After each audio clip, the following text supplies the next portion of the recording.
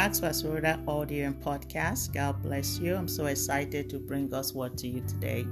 I pray the grace of God continue to abound towards you. I pray that the Lord will continue to establish you in truth and to establish you in His protection, to establish you in abundance of grace, that you continue to reign in life. In Jesus' name, amen. I'll be sharing with us today on deception. And I've personally given it a definition that deception are the areas of gray areas. So gray color, gray is a mixture of black and white. It's not white and it's not black. So it's more like in the middle, and it's a mixture. And you are not able to tell whether to take it for truth or take it for lies. And that is what deception is. The enemy will never present it to you as complete black, as complete lies, because he knows you're going to know and then you're not going to accept it. So he comes in between and mix everything together. And that's been the nature from beginning, from the temptation in the garden where God, during creation. So I'm going to start from there and reading from Genesis chapter 2, verse 15. It said, "And the Lord God commanded the man, saying, You may eat freely, unconditionally, eat the fruit from every tree of the garden, but only from the tree of the knowledge or recognition of good and evil you shall not eat. Otherwise, on the day that you eat from it, you shall most certainly die because of your disobedience." So this is instruction to man, very clear, very plain, displaying his nature.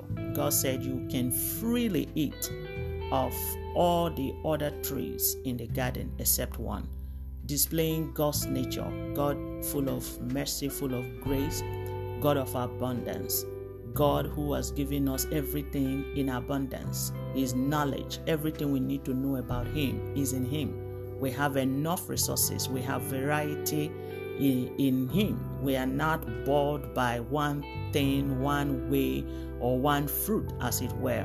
So talking about knowledge, talking about, the fruit in the garden actually stand for knowledge. So that you are able to eat of Him and His truth, His life, and anything you get of Him will satisfy you. So this is the nature of God, displaying His abundance to man. But in the deception that the enemy brought to Eve in Genesis chapter 3, verse 1, he said, "Now the serpent was more crafty, subtle, skilled in deceit than any living creature of the field which the Lord God had made. And the serpent, that is Satan, said to the woman, Can it really be that God said, You shall not eat from any of the garden? And the woman said to the serpent, We may eat fruit from the trees of the garden, except the fruit from the tree which is in the middle of the garden. God said, You shall not eat from it, nor touch it, otherwise you will die. But the serpent said to the woman, You shall certainly not die, for God knows that on the day you eat from it, your eyes will be opened. That is, you will have greater awareness, and you will be like God, knowing the difference between good and evil." So when you read it very fast, you might not notice any difference. But the difference is here. Satan came and told Eve and said, did God say you shall not eat of any? So any here as against freely. So God told them, eat freely. I'm not confining you. I'm not depriving you. I've given you everything that you will ever need according to His riches in glory by Christ Jesus. But the enemy came here representing scarcity, presenting it as though God is about to punish you. There is something God is hiding from you. There is something else that you need other than all that God has given you. And long before now, I used to think that Adam didn't give instruction to Eve. That was why she erred. But you can see here that Eve already knew what they were supposed to do, that he corrected Satan by saying, no, God didn't say we should not eat any. He said we should eat of all but this one. So it was Eve that gave up her secret to Satan. So Satan did not know the right instruction, but he just went there to try. And of course, because Eve gave him room to converse with him, then he was able to get the right instruction and then turned it around against Eve. So he now told Eve and said, no, God knows why He told you not to eat, because He knows that once you eat it, then you'll be like Him, you'll be wise like Him, and God doesn't want you to be wise. But already God has made them complete. He created them and breathed into them his own nostrils. So they were already like God. So now deception is coming in to let her think that she's not like God by the fact that Eve already opened herself up by giving out her secret, by giving the right instruction to the enemy. Then the enemy is now going to toy with that and mess it up. And then the enemy was able to now tell her that, and then she meditated on it, what the enemy now said, the new version of as it were of what God would have told her. She thought maybe God didn't explain it well. The enemy is now explaining it. In an attempt of meditating on what the enemy now said, she now saw that, of course, the fruit is good, is looking good. So why did God actually say we shouldn't eat it? So her curiosity led her into it, and of course she ate, and she gave to the husband, and then they both sinned, and then they become disobedient. So it was a sin of disobedience from the beginning. So riding on to Matthew chapter 4, talking about the temptation of Jesus. Jesus, after being there in the mountain for 40 days and 40 nights without food, the enemy came to tempt him. Of course, he was at that point where he would really need food. And Satan came and said, if you are the Son of God, turn these stones to bread. I mean, you are hungry. And of course, you are the God from the beginning. You have the ability to provide bountifully, that you can eat freely. So you can as well turn these stones to bread and eat. But Jesus said, it's really not about the food, actually.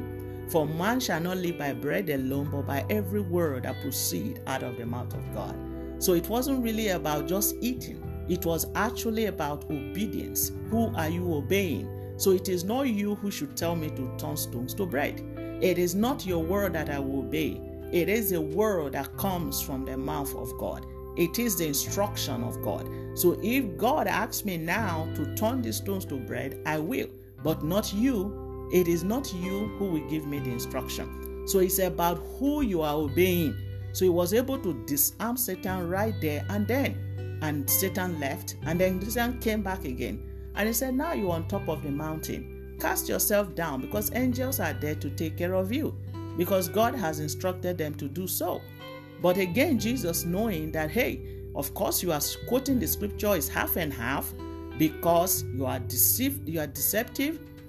This is not what God said.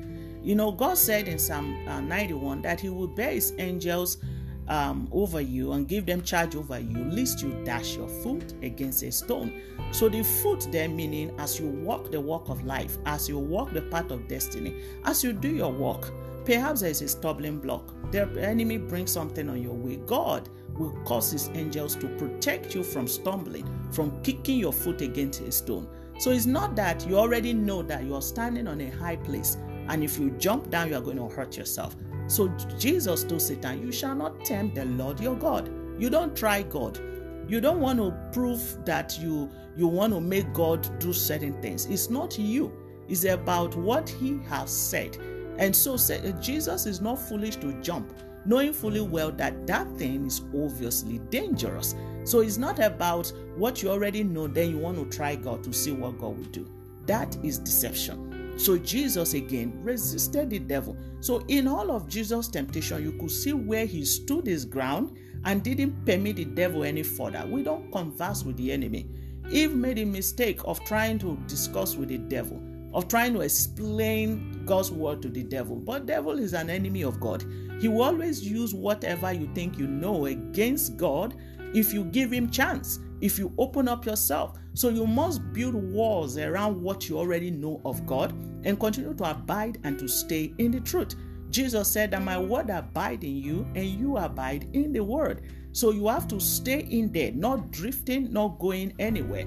So in these times where deception is everywhere, is that time where you need to know God truly and know that it's about who you are obeying and know the source of what knowledge you need to work on, and then stay in the truth. We must not stay on gray areas. They are dangerous areas. We must stay where it is white, purity, the truth. Jesus is the truth. Jesus is the way and his life, and in him alone we will abide. So reading again in 1 Corinthians 15:58, He said, therefore, my beloved brethren, be steadfast, immovable, always abounding in the work of the Lord, knowing that your labor is not in vain. And 1 Timothy 4:16 says, take heed to yourself and to the doctrine, continue in them, for in doing this you will save both yourself and those who hear you.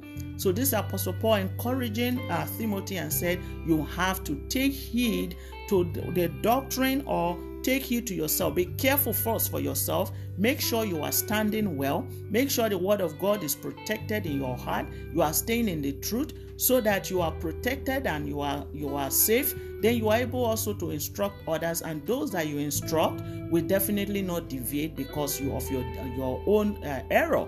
Because as it were, if you are deviating, everyone else that you're going to be speaking to is going to be in that light.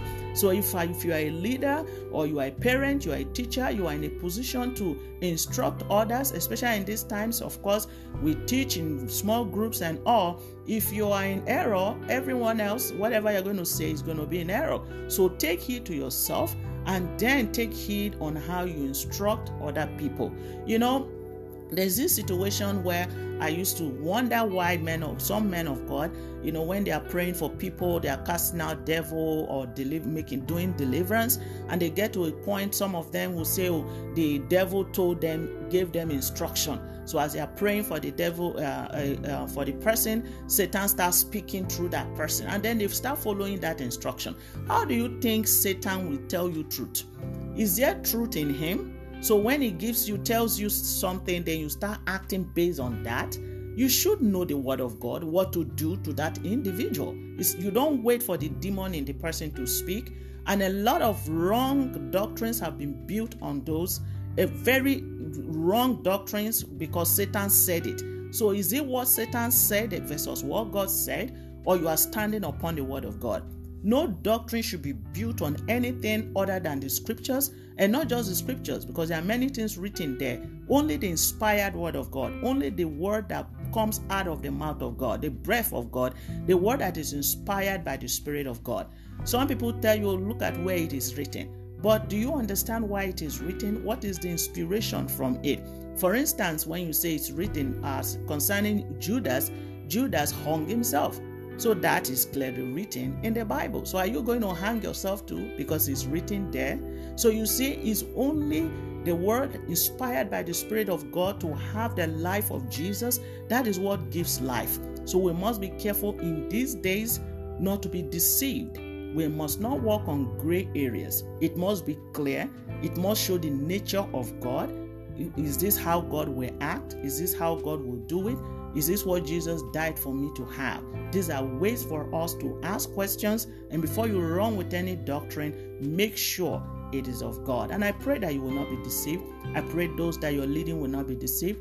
I pray that your children will be covered. I pray that we will have selective hearing in these times, that we will hear only from God. We take only instruction only from God, like Jesus did. He didn't debate with the enemy. He didn't put him in a conversation to convince the enemy. You can't convince him. He's a liar from the beginning, and he's an enemy of God. So don't partner with him in any way. Resist the devil, the Bible says, and he will flee from you. So I pray you keep standing immovable, strong in the Lord, to the glory and praise of his name, in Jesus' name. Amen.